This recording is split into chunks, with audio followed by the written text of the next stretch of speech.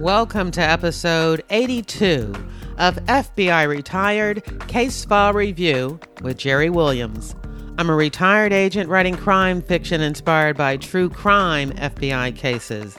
Today we get to speak to retired agent Tym Burkey, who served 20 years with the FBI. While assigned to the Cincinnati Division at the Dayton Resident Agency, Tym Burkey worked violent crime and domestic terrorism matters and was assigned a case targeting the Aryan Nations, which at the time was considered to be the most dangerous white supremacist group in the United States. In this episode, Tym Burkey reviews how his informant, Dave Hall, infiltrated the violent neo-Nazi organization. The intelligence gathered by Hall led to the disruption and dismantling of the Aryan Nations leadership. Later in his career, Tym Burkey began working counterintelligence investigations and was transferred to the Albuquerque Division, where he was assigned to the Sandia National Laboratories and supervised the Albuquerque Joint Terrorism Task Force. After retiring from the FBI, Tym Burkey co-wrote with Dave Hall a narrative account of their Aryan Nations case. Their book, Into the Devil's Den, How an FBI Informant Got Inside the Aryan Nations and a Special Agent Got Him Out Alive, is a true crime thriller and a testament to bravery, dedication, and friendship. It's also a timely reminder that Americans' homegrown terrorists can be just as deadly as those from overseas. After the tragic events of Charlottesville, I thought it would be quite appropriate for us to take a look at how the FBI investigates these hate groups. I was really surprised about some of the things that Tym talks about, so I'm sure you're going to enjoy that interview. But before we get to it, just a few things. First of all, I want to remind you that Manhunt Unabomber, the miniseries on Discovery Channel, has its finale on Tuesday, September the 12th. Remember, this is a fictionalized drama about the Unabomber case. Jim Fitzgerald from episode 3 of FBI Retired Case File Review is featured as a composite character representing the agents who worked on that case. After you watch the finale, if you want more information about the Unabomber case, you can check out Jim's episode 3, and you can also revisit episodes 55 and 56 with Max Knoll, who was the supervisor of the Unabomber task force. In other news, we are still steadily approaching 1 million downloads for FBI Retired Case File Review. I am absolutely thrilled. Now, I know there are other podcasts that have 1 million downloads every month, but I'm really proud of what we've done here in growing this audience. Remember, I've always said that I started the podcast as a way of introducing potential readers to my FBI crime fiction, but this has definitely grown into a podcast where the retired agents I interview and I hope to assure the public of the FBI's integrity and independence. But since it originally was a marketing tool, I got to do a little bit of marketing and let you know that Pay to Play, the audiobook, is now available on Amazon, Audible, and iTunes. I decided to make the investment in having the book produced as an audiobook after receiving a number of requests from listeners. But I understand that Pay to Play may not be for everyone. Inspired by true FBI cases featuring corruption, extortion, sex, money, and more, it's raw, gritty, and has strong language. I have tacked on to the end of this episode the second chapter where we're introduced to Carrie Wheeler, the female FBI agent investigating corruption in the Philadelphia strip club industry. So stick around after the interview to check that out. When you pick up a copy of Pay to Play for yourself or as a gift for someone who loves crime fiction, you're helping to support the podcast and to defray the cost for me to continue to produce ad-free content on a weekly basis. Plus, it's a good read. So, thank you. Now here's the show. I'm excited to introduce you to my guest, Tym Burkey. Hey, Tim. Hi there, Jerry. How are you? I'm doing great. With all of these hate groups that have been underground so long, have now come out. I know in the late 1990s that one of the most frightening hate groups was the Aryan Nation. You had a case where you were targeting the Aryan Nations. That's correct. And it was a national case, and you're absolutely right that it was the FBI at the time considered the Aryan Nations the most dangerous domestic terrorism organization in the country. Do we consider now organizations like the Ku Klux Klan and white supremacist groups and neo-Nazi groups, are they also considered domestic terrorist groups? Yes, they are. So you were on a squad that was investigating primarily domestic terrorism. Yes, back in the late 90s, domestic terrorism came about due to a Nunn-Lugar Act, and Congress provided funding for the FBI to investigate domestic terrorism acts and violence. This came out of Oklahoma City and the Oklahoma City bombing. And before that, of course, the Oklahoma City bombing was based on the conflagration at Waco at the Branch Davidian compound. And the Aryan Nations had a even longer history. It was formed by Richard Butler, and he formed it in Idaho. And he had a compound, and he had armed guards, uniformed members, and so it was nationwide as well. Butler had his leadership outside of the compound in Idaho. It was at Hayden Lake, Idaho.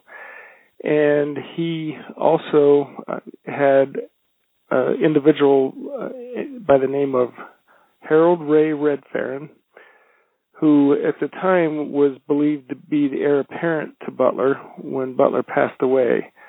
And Harold Ray Redfarron ran the church in southwest Ohio. I should say the Aryan Nations Church, which was also called the Church of Jesus Christ Christian. And so it had a twofold look to it. It had the uniformed members, so it had the political side, and it also had the Sunday religious services run by Redfarron. With a philosophy of racist ideology, of hate. Yes, absolutely. Yes, it was a church.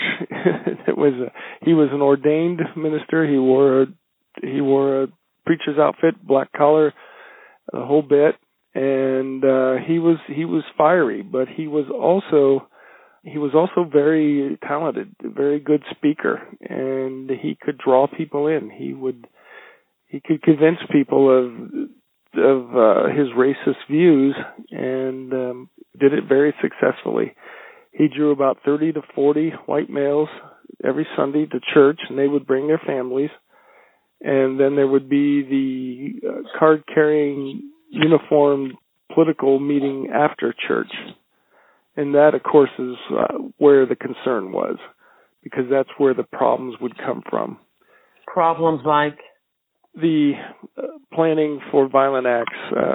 They followed the Robert Matthews and the Order, which was back in the 80s, and which ended in a shootout at Whidbey Island, Washington. So they were robbing banks, credit unions, armored cars to fund the movement.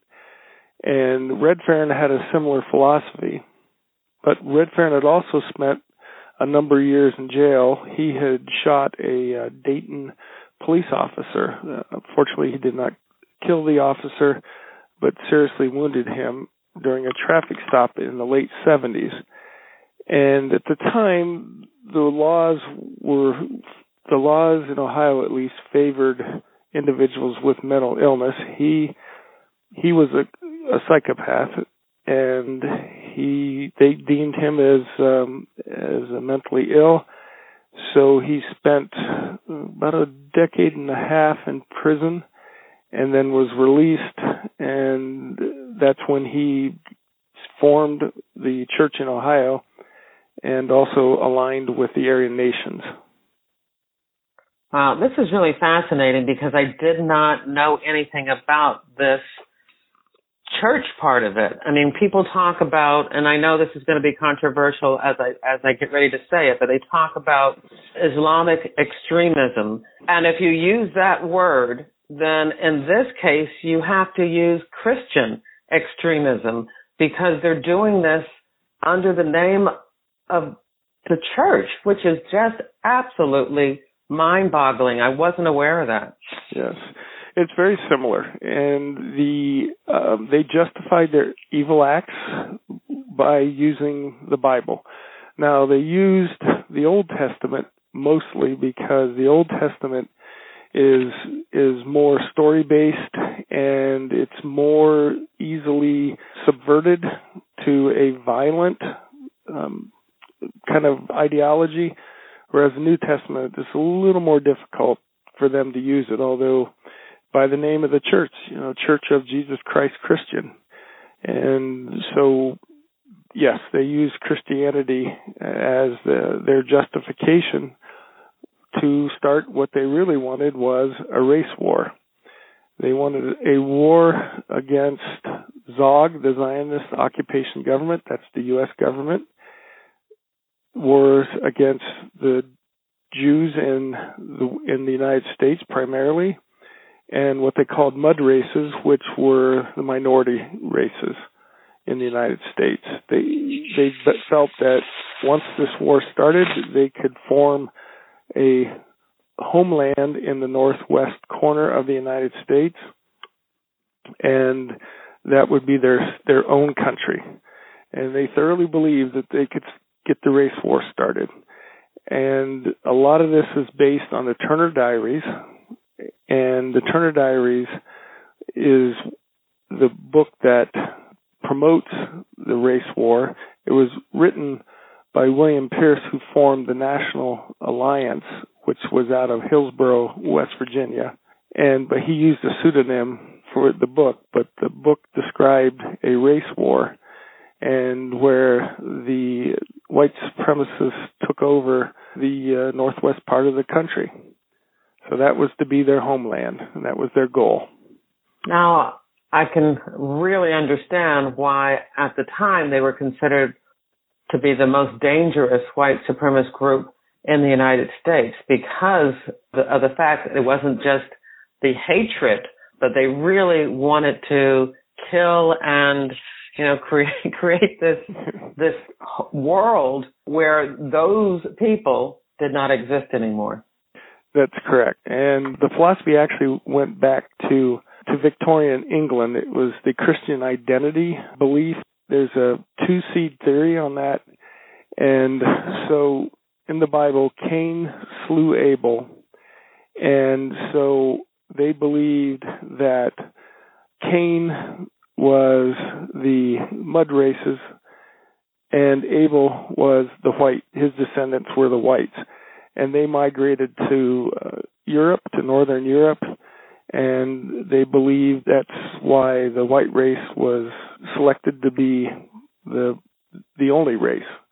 They followed the Jewish beliefs and customs as well, which is very interesting because they also believed they were the lost tribe of Israel. Oh, really? This is absolutely fascinating. And I guess the one thing that we need to make sure people understand is that the FBI or the U.S. government or, law enforcement is not investigating someone because of their beliefs. So the fact that they believe this was not why they were considered domestic terrorists. It was because of the violence that they were promoting. Right. Yes, the violence was the reason that we investigated them, and the robberies and, the violent acts. The U.S. government is very conscious that there is a Constitution and that there is religious freedom and freedom of speech guaranteed. So these investigations had to be reviewed by the Attorney General and renewed every 6 months. So it wasn't that the FBI decided, hey, this was a group that needed to be investigated. It had to be taken to the U.S. Attorney for approval. So those concerns were very much on the mind of myself and the agents around the country that worked these investigations at the time. Now, your particular investigation ended up to be such a fascinating investigation, and we'll go into all the different parts, but it was so unique that you wrote a book, not just by yourself, but with your informant. And that book is called Into the Devil's Den, How an FBI Informant Got Inside the Aryan Nations and a Special Agent Got Him Out Alive. What a title. Yeah. So for most of this interview, I can tell you that I'm just going to sit back and allow you to tell the story. And while you're telling it, I think I'm going to have my mouth open for most of it in disbelief. So where are you when this case is being investigated? So I'm in Dayton, RA, out of Cincinnati, and the FBI gave enough money for one domestic terrorism agent to be assigned to the Cincinnati division, and I had been working criminal investigations for about 6 years. That's my first office was Dayton and Cincinnati. So I was intrigued when it became available, the opportunity, and having worked 6 years of criminal, I was about ready to move on to other things, and so I raised my hand, and they selected me, and off I went. Why Dayton? What was in Dayton that made them think that they needed to devote resources to this? Well, the church was between Dayton and Cincinnati. We also had an individual developed who is Dave Hall, and we were one step into them, and because Red Farron was also living in Dayton, Ohio, and he was living with his mother, which I always found very hilarious, that this big, tough white supremacist was living with mommy, but nonetheless, that's where he was located, so that's where the case was centered. Who's Dave Hall? So I met Dave Hall in 97. Dave was a good old boy. He was from eastern Kentucky, and Dave got himself caught up in a drug conspiracy. It was a marijuana case. He introduced a buyer and a seller, and because it was a conspiracy case and because it was out of Kentucky and marijuana rivaled tobacco and corn at the time, it was a problem to Kentucky that they issued a warrant for his arrest. And of course, being a conspiracy, even though all he did was introduce a buyer and a seller, he was just as culpable as the rest. And so I received the arrest warrant, and I grabbed a partner of mine, and we went out and we arrested Dave and brought him in. And Dave, I have to tell you, is 6'4". He was about that time probably about 325, 350. His arms were, as I describe in the book, his arms were as big as ham hocks, and it was muscle. And he was tatted up and down. He is actually friends and lived right around the corner from the Outlaws Clubhouse, the Outlaw Motorcycle Clubhouse, and had known these guys for years. And he never became a member, but he looked the part and acted the part. So we arrested Dave without incident, fortunately, and we brought him down to the judge in Dayton, and the judge let him go on his own recognizance and told him to go down to Frankfort, Kentucky, and turn himself in down there and deal with his problems. So Dave did that, and he met Judge Joseph Hood, who was a Vietnam veteran and a patriot, and Judge Hood recognized Dave's limited role in the conspiracy and gave gave Dave 6 months to help himself out, as the judge put it. So Dave was all of a sudden back in my lap, and I really wasn't sure what I was going to do with him at the time, and but I sat down with him, and he started giving me information. But he gave me information on low-level marijuana cases. And I was in the Southern District of Ohio, and cocaine and crack cocaine were the problems. If you were talking a semi-load of marijuana, the U.S. Attorney's Office may have taken a look at it, but probably would have passed it to the state or local to handle, because cocaine was just out of control at the time. So Kentucky and Ohio are separated by a river, but world apart in what was the priority at the time. So for a while, I just listened to Dave and took the information, but I just passed it off to local authorities, what he was giving me. And one day, and this was several months into it, one day I sat down with Dave and I said, Dave, if you really want to help yourself out, why don't you tell me about the Outlaws? Because by then I learned Dave's role with the Outlaws and his friendship with several of the current members, to include the club president.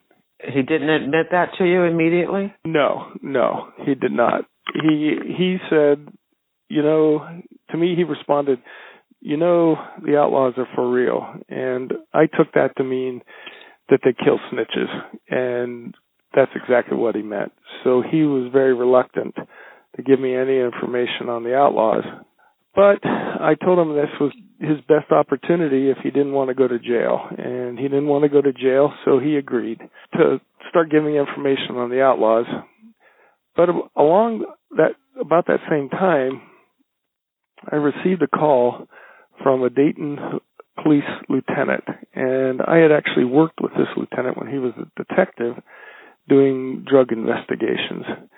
And he called me up and told me, he said, I was in Ike's bar, which was owned by the president of the Outlaws, and was obviously an outlaw bar, and in Dayton. And he told me, well, he didn't tell me, he asked me, he said, I was at Ike's on Saturday night, and guess who I saw in the bar?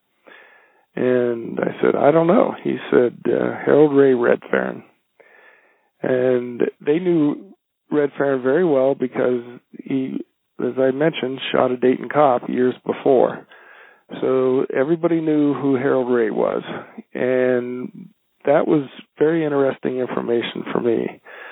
So what I decided to do was I went to Dave and I asked him that I wanted him to go to the Ike's and start drinking. And I didn't tell him at first exactly what I wanted, but I knew that one of two things was going to happen, and they were both, either one was good for me. I was either going to learn about the Outlaws or I was going to learn about the Aryan Nations. But I knew both of them were bad for Dave, but that was the option that I gave him. So we started in at the bar, and one day Redfern came into the bar, and Dave came to me and told me about it. And I showed him a picture. I said, "This the person?" And he said, "Yes." And I said, "So I'm interested in him. And do you think you can talk to him?" And I told him the basics. I didn't give him a lot of detail, but I told him the basics of what Redfern was all about, and the Aryan Nations and that type of thing. So one thing led to another, and pretty soon he was chatting up with Mr. Redfern in the bar, and Redfern made an attempt to recruit Dave, and Dave rebuffed it. And Dave came to me and told me that he rebuffed it. Well, I was kind of upset with Dave. I said, you should have taken that opportunity. He said, no, I know what I'm doing. He said, let's just see what happens here.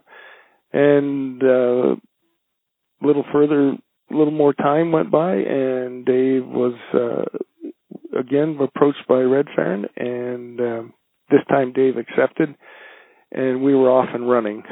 So the good news was that we had the head of the Ohio Aryan Nations, who was the heir apparent to Richard Butler in the national level, recruited Dave out of a biker bar, and so there was no suspicion whatsoever on Red Farron's part on Dave.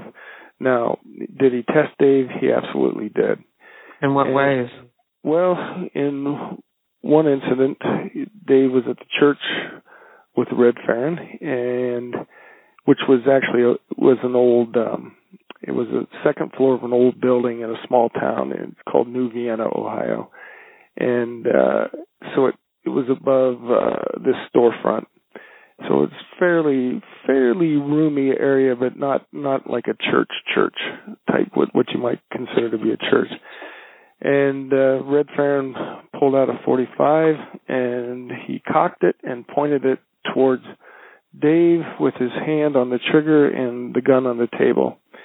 And he asked Dave what Dave thought about snitches and informants.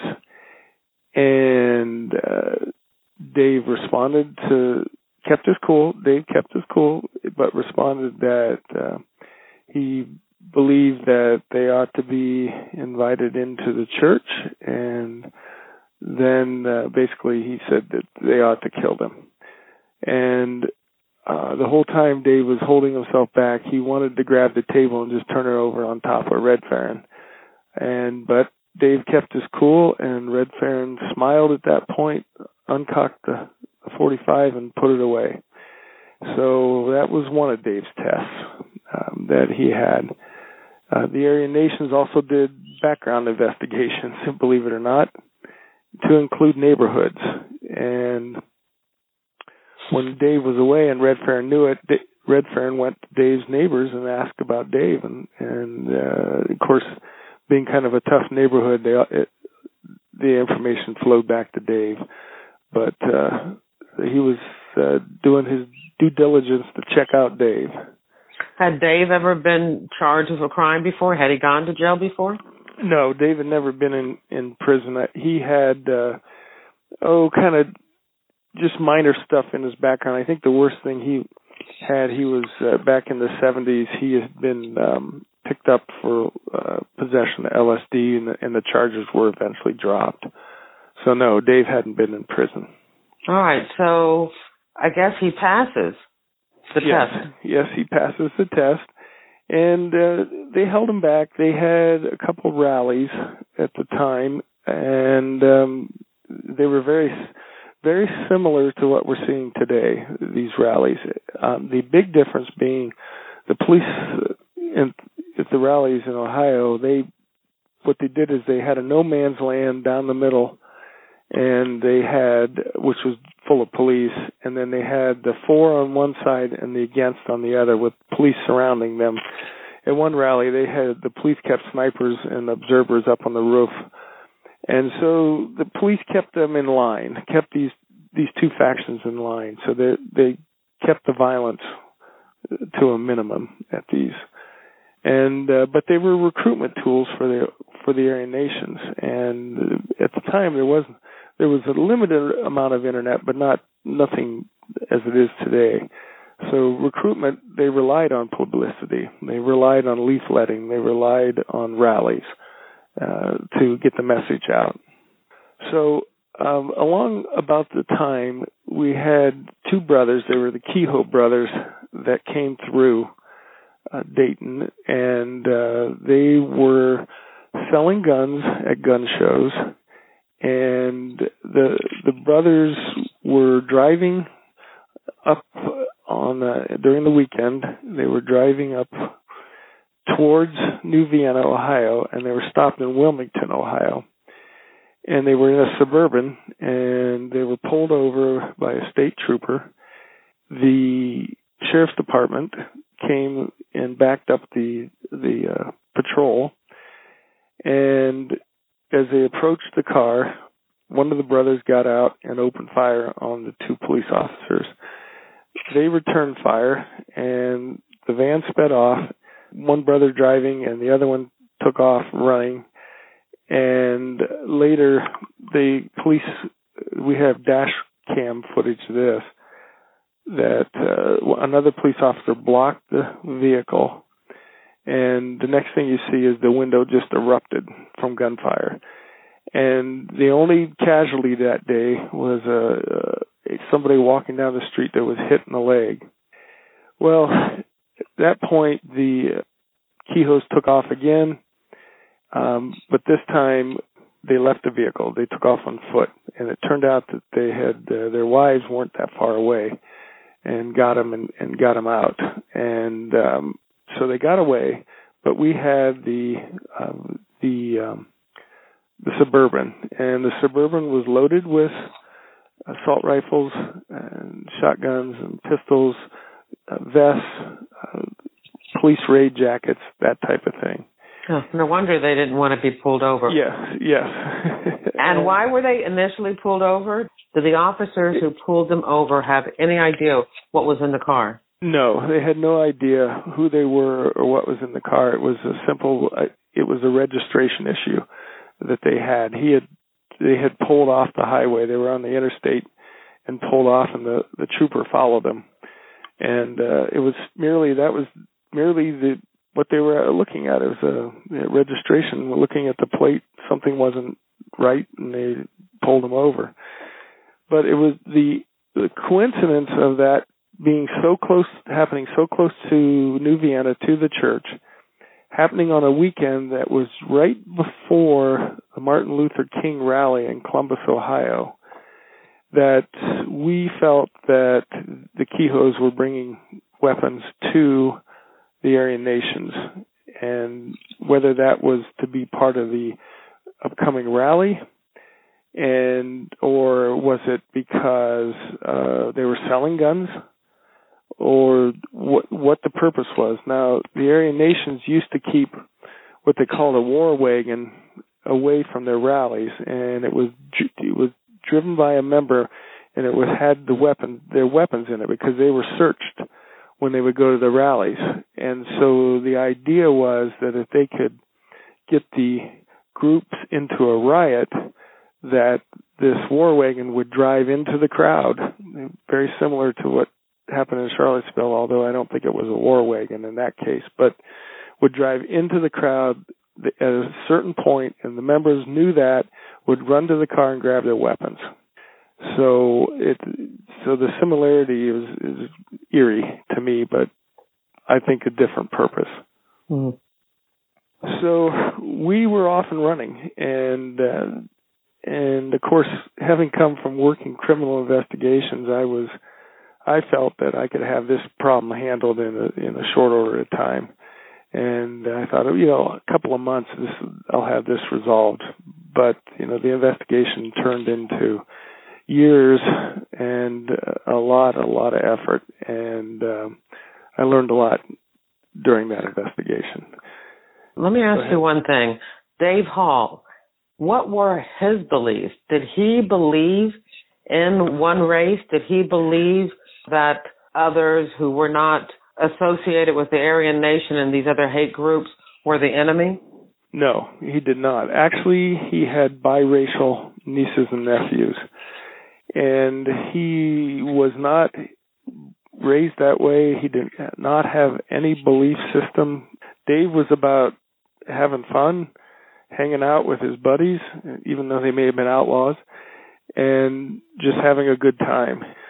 And then, so this was abhorrent to him, and it affected him very seriously down the road. And it's the one thing in the investigation I always regretted, because I missed it. I missed how much it had changed him and how much it had gotten into his life. He suffered from it for years afterwards. Wow. So how often, this is really fascinating, now that I know that he is really not just being an informant, being in a place where he is gathering information that he, would gather anyway. It's almost like he's operating as an undercover agent of the UCA, because now he's taking on a persona that is not really him. And that's absolutely correct. And we had looked at trying to do an undercover agent into the group initially, but we couldn't find anybody that was 6'4", 350 pounds, tatted up and down, and rode with the outlaws. You know, it was just perfect. It was a perfect scenario, and it couldn't have worked out any better. So we kept going. The 6 months ended, and so I told Dave to go back and talk to the judge. He went back down, and the judge gave him another 6 months to help himself out. So Dave came back, and we kept going. And at a year's point, though, I knew that the judge would likely sentence him at that point. And I was in touch with the U.S. Attorney's Office down in Frankfort, Kentucky, and they indicated that likely be the case. But by then, Dave was so into the group that I traveled down and spoke with the judge in camera about Dave and what he was doing, and was completely upfront and honest about it. And the judge came out and deferred his sentence. So basically, Dave worked himself out of his problem. As opposed to just getting a reduced sentence, a downward departure, he was able to, at that point, the case was put on the shelf until everything was done. Yes. So Dave came to me, and I knew at that point Dave could leave. He could quit the Aryan Nations investigation. I mean, he had done everything he needed to do for his legal problems. So Dave came to me, and we sat down and we talked about it. And that's when he pulled out the pictures. He said, "These are my nieces and nephews." And they were biracial. And he said, "I'm going to continue to help you, but I'm going to do it for them." And I said, "That's fine. Whatever your motivation is, Dave." So we kept going. And that was a turning point, both I never trusted Dave 100%, but I gained a different respect for him at that point, and our relationship changed. Even though in the Bureau you're not supposed to be friends with your informants, it started down that road at that point, that he trusted me more and I trusted him more after that. Can I ask you, sure. During that first 6 months or the first 2 6 months, what kind of intelligence was he bringing to you? What were you getting out of it? So it was national intelligence. And what had happened is Dave was brought in as a uniformed, card-carrying member of the political arm of the Aryan Nations. The other thing that Red Farron required was that all his members carry a firearm to church. And so that was a problem, right? Because Dave's under the thumb of the court, the federal court at that time. So in that 6 month time, I went to the U.S. Attorney in Frankfurt and I told him what was going on, and I said that for Dave to keep going, he cannot. I understand he can't take a firearm to church, but we're done if he doesn't take a firearm to church. The U.S. Attorney down in Frankfurt went to Judge Hood, and Judge gave Dave permission to carry the gun to and from church and to carry it while he was in church, but no other time. And that was unprecedented. I've never seen it before, and I've not seen it since. And it was so unusual. Dave had to report to a probation officer, but we had the probation officer in the Kentucky side across the river from Cincinnati, because we felt that the likelihood of him being followed down into Kentucky was slim. So the probation officer calls Dave and said, "You got to be down here immediately." And so Dave thought, well, what's going on? So he drove down, And the probation officer said to him something to the effect, I've done this for 20-some years, and I've never once saw any order like this. And he put down the order to Dave that the judge gave him permission to take the gun back and forth to church and to wear it during church services. And so we bought Dave a gun, and wow. That's exactly what we did. So it was building up trust, and it also, Red Farron, because he recruited Dave, because he trusted Dave, was bringing him into the fold even deeper. And he was also was mentoring Dave on the religious side, and would have Bible study with Dave. They would have meetings in different parts of the country. The Aryan Nations would have meetings in different parts of the country. And Butler would show up at some of these and other leaders. And because Dave was trusted, Dave would be the bodyguard during these meetings. And he would sit with these guys while they were, whether it was in a hotel room or wherever it was, at these various venues all around the country, listening to their strategies and reporting it. So I spent my Mondays debriefing Dave from his Sundays, his meetings, or after his trips, and then we would send the information out all over the country and back to FBI headquarters on what the Aryan Nations were planning and who was involved and who were the leaders, and it was really good information that was going out. Where and what other places around the country were there Aryan Nation churches? I mean, how big was this nation? So the next biggest one was in California, and Newman Britton was the one that ran the church there. It was near San Diego. We had some in Phoenix, and there was at that time a big skinhead organization down there. We had another church in Texas at that time, but the one in Ohio also drew from Michigan, of course, Ohio, a little bit on western Pennsylvania, a lot from northern Kentucky, a lot from southern Indiana, a lot from southern Illinois. Anything on the East Coast?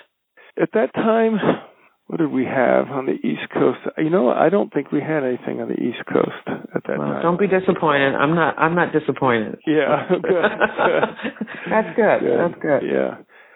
The one in California was unique because it was in an urban area, but most of these places around the country were rural, and the one in Ohio certainly was.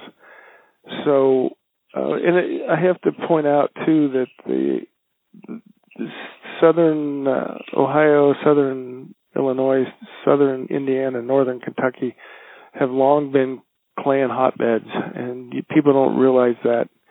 And so they were the feeders. The Klan was a feeder to the Aryan Nations. People came to the Aryan Nations because they wanted to do something. They inspired violence. And so if they got tired of the rhetoric and they wanted to do something, they came to an Aryan Nations church.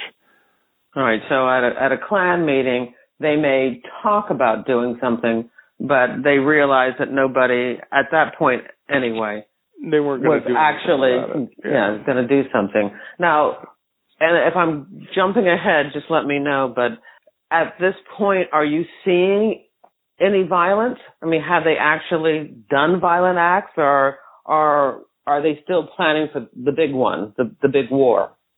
Well, so yes, we did see it.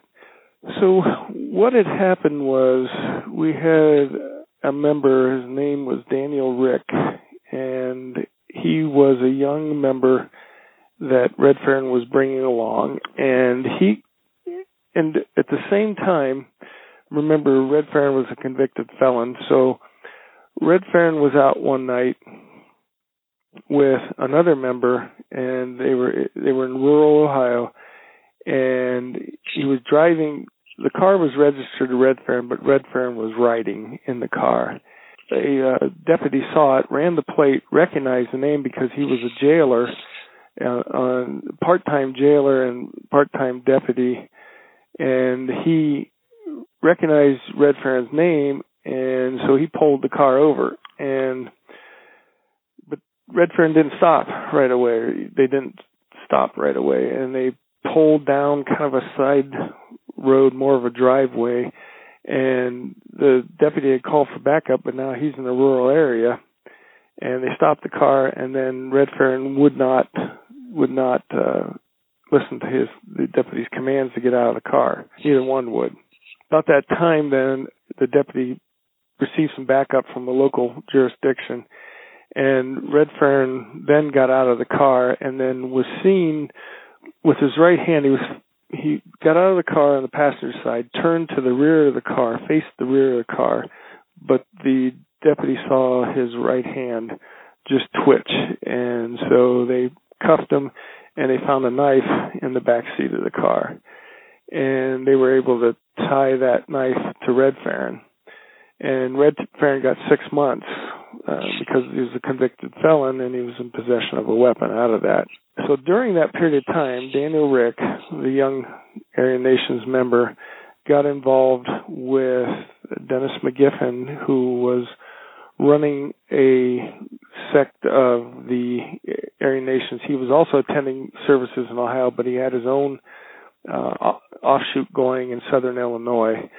And Dennis formed they called it the New Order, on the back of what Robert Matthews was doing in the order. And their plan was to start robbing banks, credit unions, armored cars to earn money for the cause. So they got caught up in a conspiracy by the Springfield FBI, and all those folks were arrested. So that was one of the violent acts, and I went down after Rick was arrested, I went down to his house in southern Ohio and talked to his wife and convinced her to turn over Rick's weapons, to include an AK-47 that he had down there. So we had that. We also had some weapons dealing with a group out of Michigan. There was Daniel Rick was also involved with this. Daniel Rick was a tattoo artist, and he would go up to Detroit and do tattoos. But they were using the tattoo parlor to launder money for the Outlaws motorcycle group, and they were buying weapons from the Outlaws as well. So we were having smatterings of violence all around. Unfortunately for us, though, Redfern was in prison for the 6 months when most of this went down, and he was never implicated in the conspiracy, although we were able to listen to phone calls from the prison, and it was obvious to us that although he was not implicated in the New Order, he knew all about what was going on with the New Order, but he was not involved in the conspiracy, did not make, he's very careful. He knew he didn't want to stay in prison any longer than he had to. And he was working to get others to do his bidding. So was the whole point at this time to grow their army? They had this purpose of carving an isolated homeland. So I take it what they needed then is to grow an army big enough to go into war. Yes, and they needed weapons and they needed money, and they knew it. And they also, I'm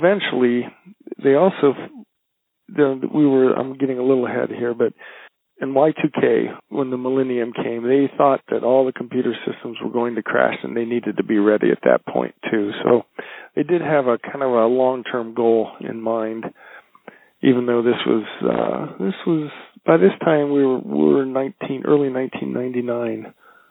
Time was approaching. Yes, absolutely.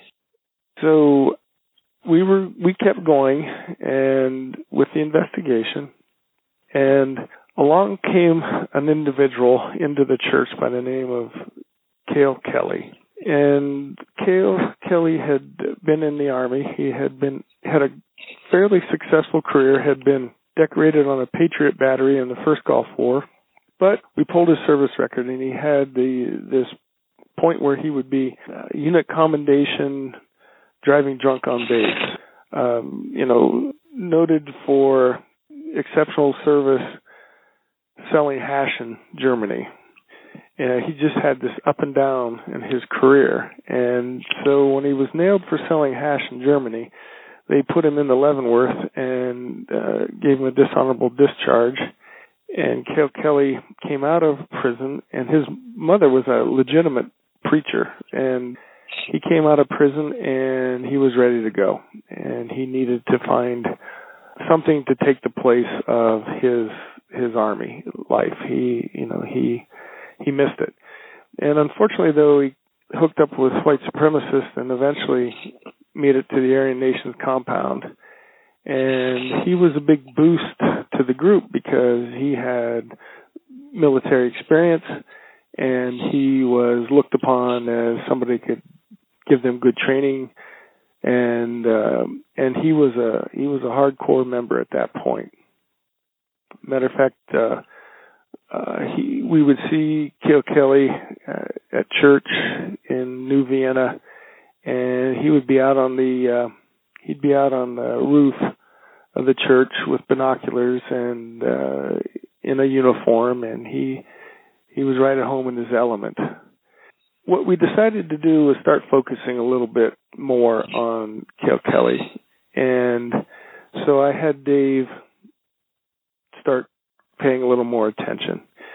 And eventually, Cale was meeting with Red Farron. It was obvious they were meeting, the two of them, alone. And so one time, Dave was down at Cale Kelly's house, and Red Farron was down. And he was living, actually, it's more of an apartment. He was living above a barn in a finished room and in rural southern Ohio. The barn belonged to a Klansman, and the Klansman's daughter, Cale, was dating, and the Klansman would hang the American flag upside down every day at his residence with the Klan flag flying above the American flag.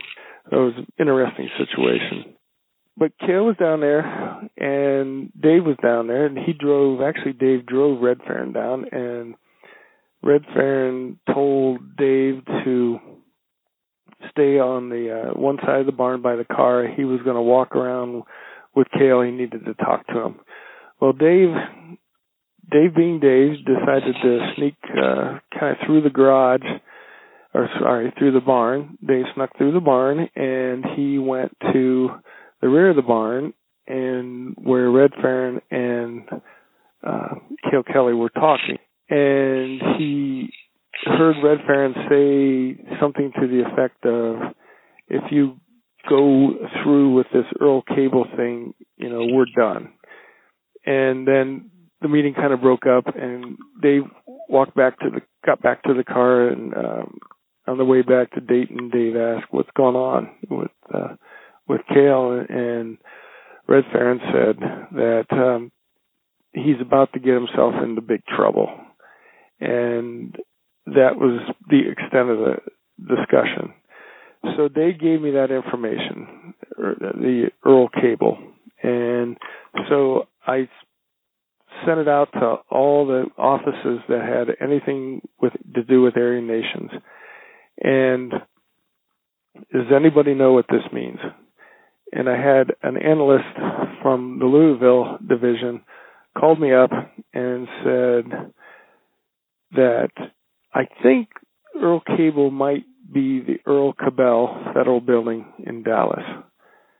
And he said, and did you know that it was on McVeigh's list, but McVeigh chose Oklahoma City instead? Wow. But my heart dropped at that point. And I immediately got a hold of the supervisor and the SAC, and we were off and running at that point. We put a full court press out on Mr. Kelly, and Dave was able to travel Dave down to a Klansman in Kentucky, And on one of the trips, Kelly told Dave to stay by the car, and he went into the barn, and he came out with these about 4-foot long pieces of 6-inch PVC with end caps. Well, 4-foot long, 6-inch PVC with end caps. And he put several of them into Dave's trunk. And Dave asked Kelly if he had to worry about those. And he said, no, you don't have to worry about them. So he brought those back to Ohio, and Kelly took them out of the trunk and put them in the barn where he was living. And, of course, Dave reported it. We never fully understood. We eventually did a search, and we found, I think we found one of them. We never found the others. But it certainly indicated us that this could be more about bombing. On one of the trips around Cincinnati, Kelly started hammering his fist on the dash of the car and said, one of those buildings has to fall. And so we had all these indicators. And the other thing that we had learned, Kelly also did not, nobody liked the Southern Poverty Law Center at that time, but the leader of the Southern Poverty Law Center was Morris Dees. And Morris Dees, for those that aren't familiar with the Southern Poverty Law Center, Morris Dees was an attorney, and he formed the center, and he started suing Klan groups. And what he did is he took their assets and essentially put them out of business. And he was very successful with this. So Kelly decided that he also should assassinate Morris Dees and talked to Dave cryptically about it. We understood what it meant. We first learned about this in February. We hit March. Now we're approaching April. And April 19th was the Oklahoma City bombing and the conflagration at Waco. So it was a big deal date for the white supremacists. And we don't have enough at that point to take down Kelly or to fully understand what the plot really was. But is Dees given any warning? Yes, is he told? We've talked to we did give Morris Dees the warning that his life is in danger, but I have to tell you, this man's life is always in danger, and he took it in stride. And Morris Dees is quite the American hero. But nonetheless, we're faced with what are we going to do? Well, one thing that Dave learned was that Kelly had a couple of handguns, and he kept them, for the most part, up in his living quarters above the barn. And so we decided to, I believe it was April 12th. I would have to look it up in the book, but I think it was April 12th. So we were a week away from April 19th. And working with the U.S. Attorney, we decided we would arrest Kelly on the gun charges and do a search and see what we came up with. So that's exactly what we did. And the interesting thing is we found in Kelly's stuff, he had a bus ticket that was dated the next day, and he was going to take off for whatever. We still don't know. But we got him by one day. Whatever his plan was, he was going to head out on the bus and conduct his plan. It turned out that Morris Dees, shortly after that, was going to be in Waco giving a speech at the university. And so we don't know at this point what he was up to. Kelly never admitted to it, what he was up to. But Kelly got 3 years out of the deal, and we felt we'd at least disrupted the plan. We later found out that Kelly actually had bought a sniper rifle, and we learned about the sniper rifle through kind of a side investigation, and he had left it with a Klansman because he didn't want to keep it at his place. And Morris Dees sent the office a bouquet of roses for a thank you too. So I was completely devastated by this because I had now lost Dave. He was on the affidavit. We had to move him. We offered him witness protection. He was so close to his mom. He opted to take a lump sum, and he took off to another state. I thought it's over. I lost my eyes and ears. The whole bit. And when you say you lost Dave, it's because you had to use his information in order to for the arrest affidavit and warrant to get Kelly. That's exactly right. And we were hoping we could develop this separately, but we ran out of time and we felt we couldn't let it go to April 19th. It just, we couldn't take that chance. So I lost Dave. I learned another lesson, though, and the lesson is disruption. What happened is, I mentioned about the new order being taken down. I mentioned about this case up in the gun case and money laundering case up in Detroit being taken down. Now we had Kelly being arrested. And what was the common denominator there? Red Farron was involved with every one of those individuals, and Red Farron never was arrested. And the group turned their eye towards Red Farron. They seriously started to believe that Red Farron was the informant. Long about that time, Morris Dees sued the Aryan Nations, eventually took their compound with a $5 million plus judgment, and put the Aryan Nations out of business nationally. So with all that together, Red Farron never again rose to any prominence in the organization.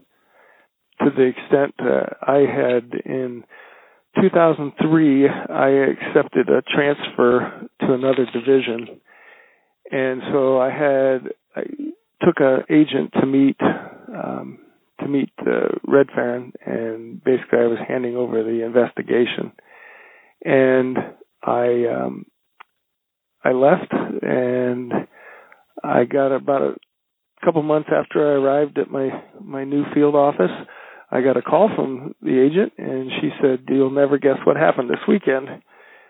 And I said, "No, you're right, I won't." She said, "Red Farron's dead." And I said, "What happened?" He apparently he had a week before had gone in the emergency room, had serious heart problems, and the doctors told him he needed surgery immediately. He ignored him, went home. A week later, he dropped dead from a heart attack. So I figured God got him first. Right. Wow.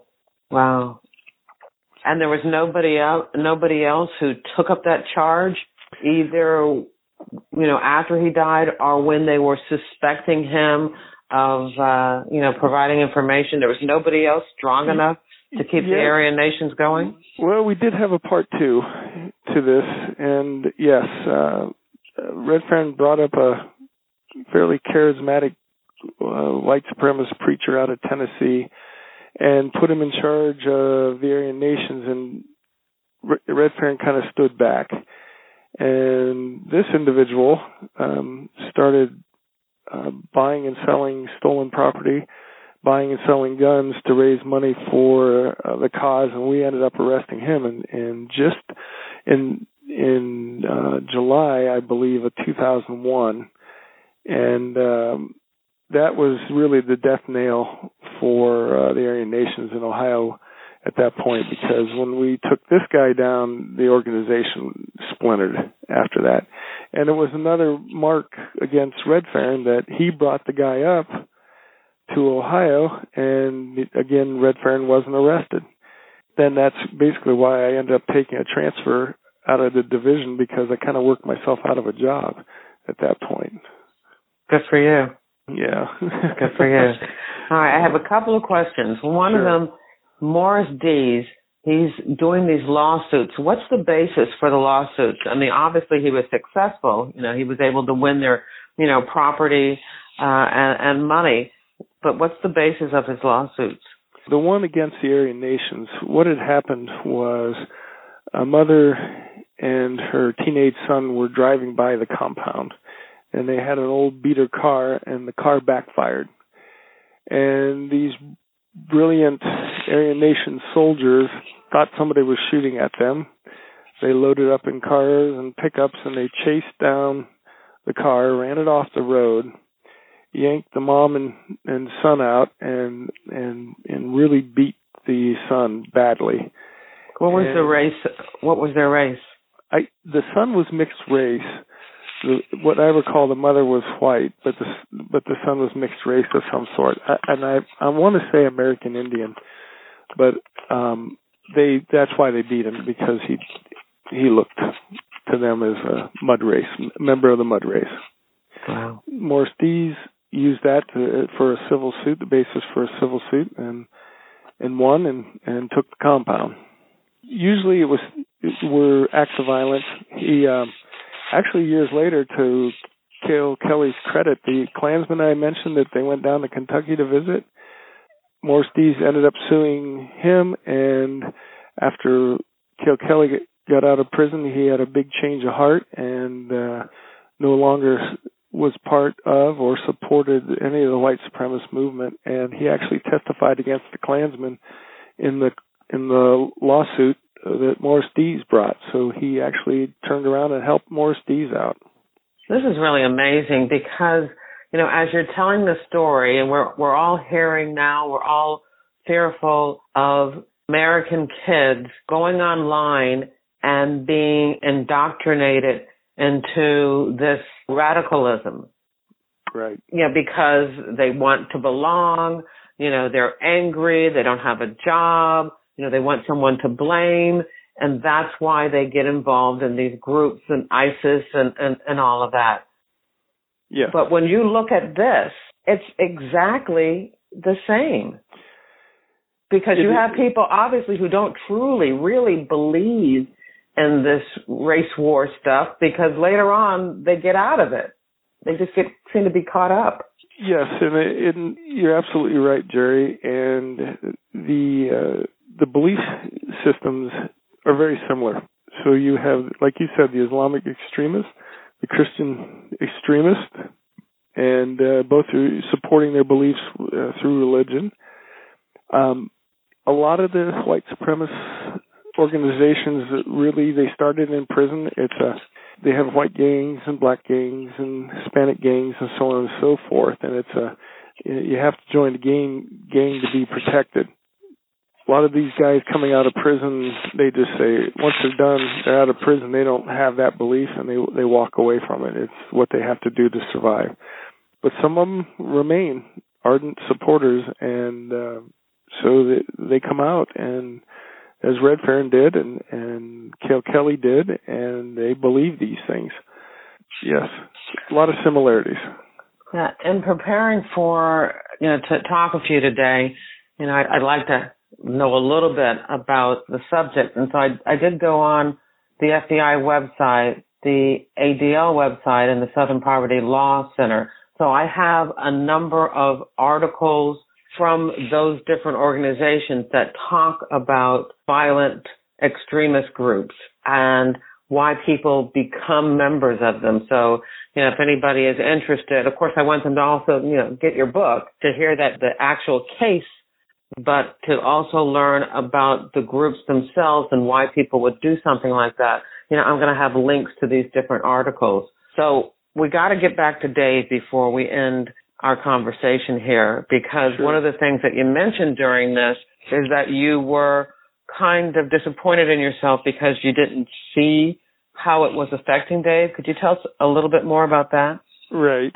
So this it was not part of Dave's belief system, and he began to suffer nightmares from this. He lost a girlfriend out of it, and he also began drinking heavily. It really got to him psychologically, and to the point that And one Sunday I got a call from a local police department, small rural area outside of Dayton, and they said they had picked up Dave on the DUI, and I went to the jail, and Dave had told the jailers and the department that he was an FBI informant. Of course, he was drunk, and I started to realize at that point what was going on in his life, and that was my first indication. Although there were plenty of indications prior to that I should have paid attention to, and there were changes in behavior. I knew he was drinking. I would talk to him occasionally when he was pretty well gone. And what happened was, when he moved out of state at the time and relocated, he met a gal who they dated for a while, but she encouraged Dave as therapy to write all this stuff down from his experiences, just to get it out of his system. And she started reading this information, and she was an attorney, by the way, and she started reading this information, and she said, this would make a good book. And that's what kind of started down the road to getting a book published. So the uniqueness of the book and what made it viable to the publisher was our publishing agent came to us and said, there's a lot of books by FBI agents, a lot of books by informants, but we don't find any that the two of you are talking together. So the style of this book is we go back and forth. So you get Dave's point of view, you get my point of view. And you see what Dave was going through, you see some of the strategies that we were trying to do. And we kind of feed off of each other, and kind of the way the investigation went and the way the book's written. So that's the unique part of the book. Not only is it a great book, but my God, would it be a great movie. So good luck to you. And maybe somebody will hear this and, remember the case or be introduced to it for the first time and give you a call. Who knows? Yeah, we kept going back and forth at who's going to play whom, and Dave and I just joking around. We never could figure out who would play Dave, but I always had a pretty good idea who could play me, So, tell us. You got to tell us. Brad Pitt would be one.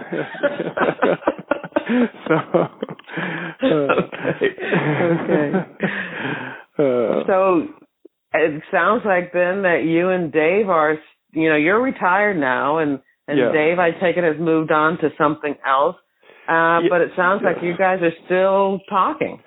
Yes, we remain really good friends and associates. And for a while, we were able to get the word out through the FBI. We would go to various conferences and whatnot, and the FBI was very good about it.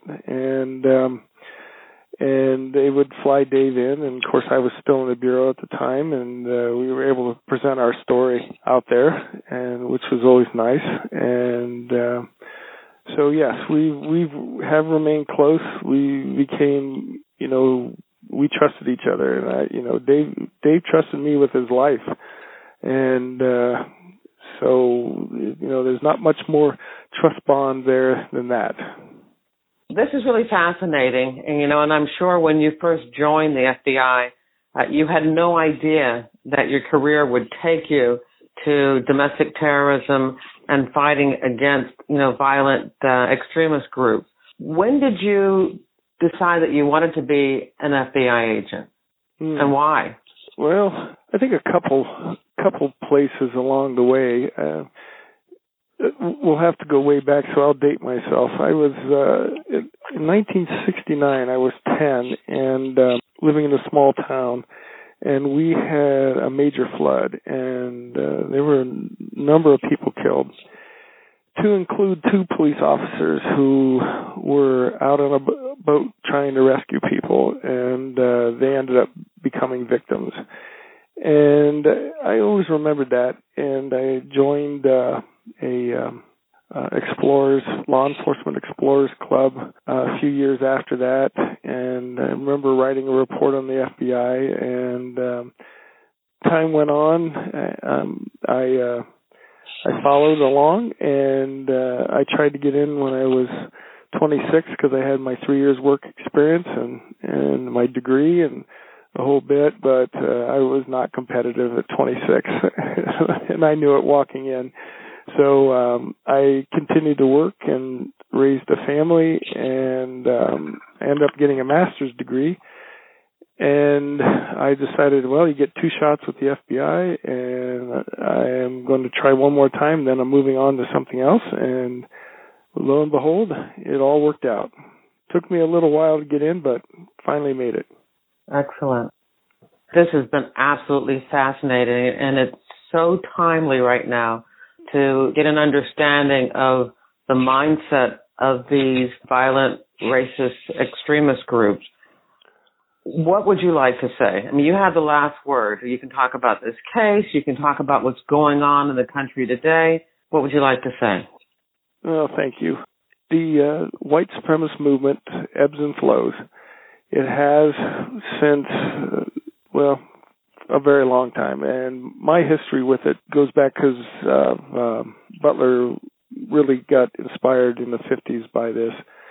But you see it ebbing and flowing throughout history, and we can't let it go. We can't let it just pass and ignore it as well. It's just a bunch of crazy people. Because out of those bunch of crazy people, there's 1, 2 that could do another Oklahoma City or something along those lines. And that's my biggest worry, is that we ignore the domestic terrorism as we're going after the international terrorism. And that's the end of the interview. As always, back at jerrywilliams.com, you'll find a photo of Tym Burkey and a photo of Dave Hall, and newspaper articles about the Aryan Nations case and about white supremacist groups, and an article from the FBI website about why some people would consider joining these types of hate groups. I also have a link to Tym Burkey and Dave Hall's book, Into the Devil's Den. If you enjoyed the interview, I hope you share it with your friends, family, and associates. I make it easy for you. At the bottom of the episode show notes, you'll find all the social media share buttons. And if you're listening to this on your phone or iPad, you can, of course, share it directly from your device. My crime recommendation for this week is my own novel, Pay to Play. I hired Melissa Risian Frank, a professional voiceover actress, to narrate Pay to Play. Here's Melissa reading the chapter where my main character, Carrie Wheeler, is introduced for the first time. Chapter 2. Special Agent Carrie Wheeler toggled the cursor between 2 emails on her computer screen. She took in and then let out a long breath. She didn't want to respond to either. The first was from Justin Fisk, an agent in the Chicago division whom she'd met during a recent trip to the FBI Academy in Quantico, where for the 3rd time in less than 2 years, she had been asked to conduct an advanced seminar on recruiting and managing white-collar crime informants. She had flirted with Justin at the hotel bar for more than an hour, and as was the rule of the game, just when she knew he thought she would be going up to his room, she excused herself for a moment and never returned. She always slipped away before things went too far, before it was too late. To know they wanted to be with her was all she needed.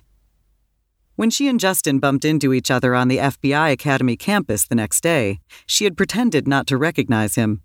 But now he was emailing her and asking her when she would be returning to the academy for another in-service class. Was he kidding? She glanced at the photo of Kevin and the kids, and then back at the email on the computer screen, a giant placard flagging her shame. She hit delete. The second message, "Please see me," was from her new boss, Juanita Negron. Carrie hadn't bothered to apply for the job. She didn't need to be the boss to be in charge. Her 14 years working fraud cases had earned her a place of influence on the prestigious Public Corruption Squad, the FBI's #1 criminal priority.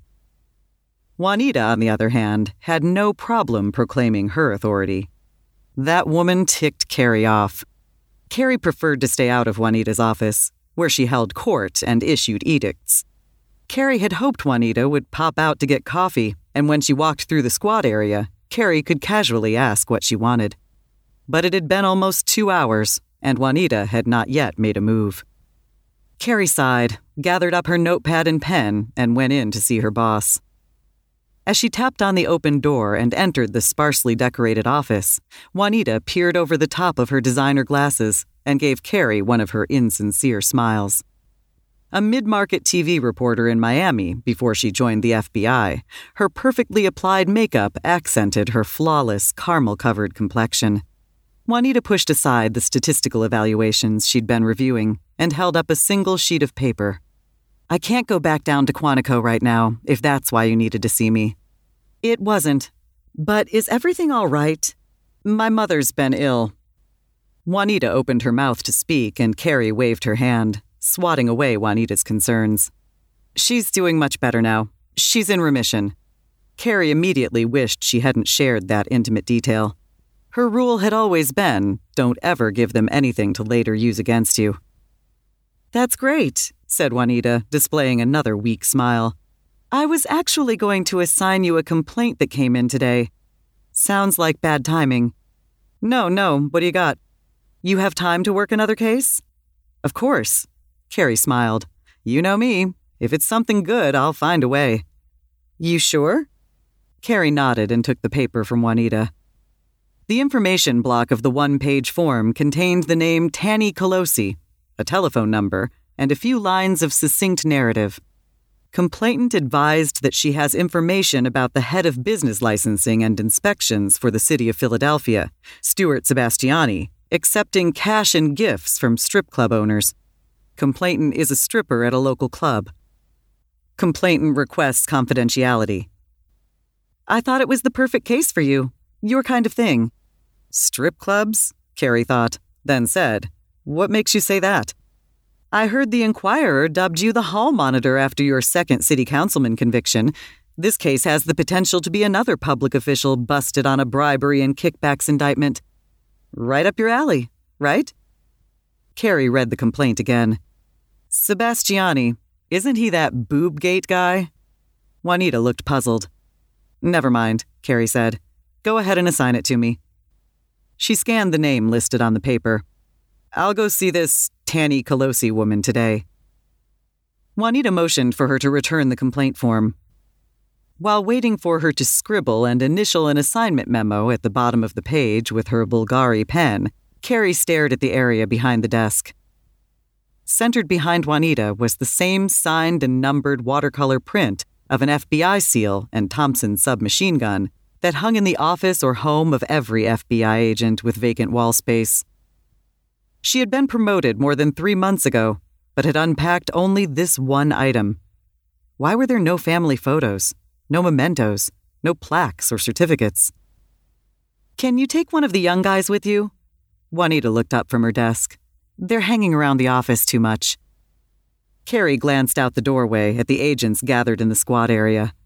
Asking one of the beer-guzzling former frat boys to come to interview a stripper with her didn't seem prudent. Instead, she would bring along conservative family man Everett Hildebrand, just for grins and giggles, a phrase she'd often heard him use. "I'll get Hildebrand to help me out." "Carolina, really? Hildebrand?"